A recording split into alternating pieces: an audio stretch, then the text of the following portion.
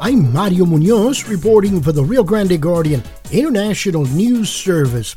This is one of the podcasts in the Meet the Candidates series. Texas State Representative Alex Dominguez is running for the Texas District 27 senatorial seat in the upcoming election. Steve Taylor spoke to Dominguez about why he's running for the Texas District 27 seat. This is Steve Taylor for the Rio Grande Guardian. We're in Brownsville, Texas today.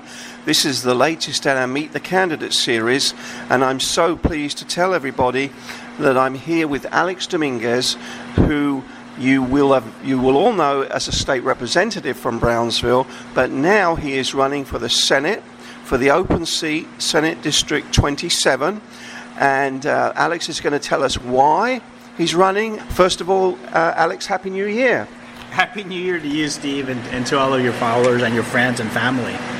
We're very grateful to be here. Thanks so much for making time to speak with us today. It's great to see you again. So what made you decide, okay, I'm going to have a shot at this? You probably were well settled as a state representative in your district, probably wouldn't have got a challenge or anything, but you wanted to step up to the Senate. More importantly, if we look at this from, I guess, a terrible sports analogy, it's time for somebody to step up that has the experience to take on the vacuum left by Senator Lucio's retirement. Let's face it, the senator has 30 years of experience really leading this Senate district and the people in South Texas.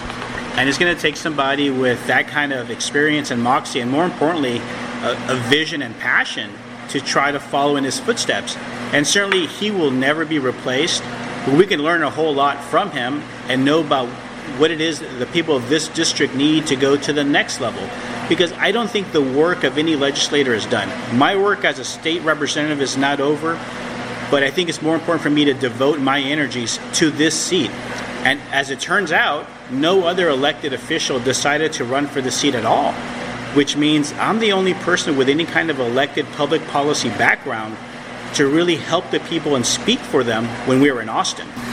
Another aspect of your life, your career, your time, your service as a county commissioner. Tell us about those days and the highlights. You know, when I was a county commissioner, that was some of the most productive policy-making time I've ever had. One of the first things that we did when we took office was we started having town halls with the local communities and the different colonias in my county precinct. And it was important because they hadn't been done in a while. And it was a good way to find out from those communities what they needed. Some of them wanted more police security. In one area, we were quickly able to install street lights that they'd never had and they were so happy. Once those lights turned on, you see neighbors coming out. They suddenly felt safer because they could keep an eye on each other's property. And that really seemed to improve that community and those relations.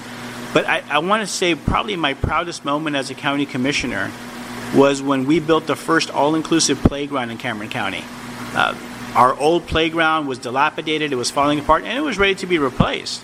And I remember when the Parks Director, Joe Vega, came up to me and he said we had the budget to replace it with a similar type of playground, just a little bit newer. And I asked him, well, how much would it cost to build an all-inclusive one? And I explained to him what that meant, and I explained to him why. I said, you know, my younger brother grew up, he was paralyzed from birth, and he never got a chance to play with other kids. And I wasn't asking for anything special, but is there anything that exists for them, and how much does it cost? And sure enough, he came back. He said, yes, we can build one. Unfortunately, it's going to cost $500,000, and our budget was only for about $30,000. So we immediately began applying for grants and doing a little bit of community outreach, and we were able to secure those funds. And I can tell you that I have seen kids from as far away as La Jolla come down to Brownsville and use this playground. And the reason why this playground means a lot to me isn't just because of my own family member, but one of my best friends, his daughter is autistic. She's nonverbal, and she came out with us the first day that we had the ribbon cutting, and she got the chance to go play out there. And she, to this day, goes to this playground, and it's thrilling to watch these kids. Anytime you see a kid that's special needs and other kids they're all playing together, that makes them feel accepted and part of the community.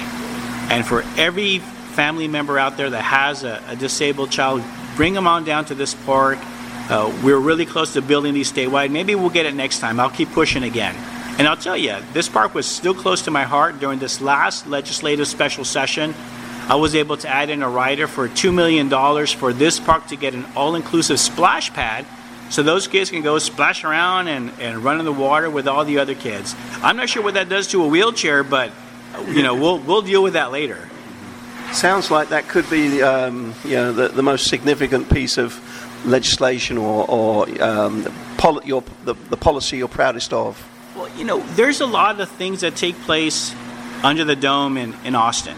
We will debate those big bills that get people's attention. We'll be debating women's health issues. We'll be debating the budget. We'll be debating law enforcement policy. We'll be debating drone use. And oddly enough, some of the bills that get the most attention year-round are bills dealing with licenses such as roofing and beer distributorships. But to me, the most important ones are those that affect my district and my community directly. And even though this park was not in my legislative district, it was in my legislative home.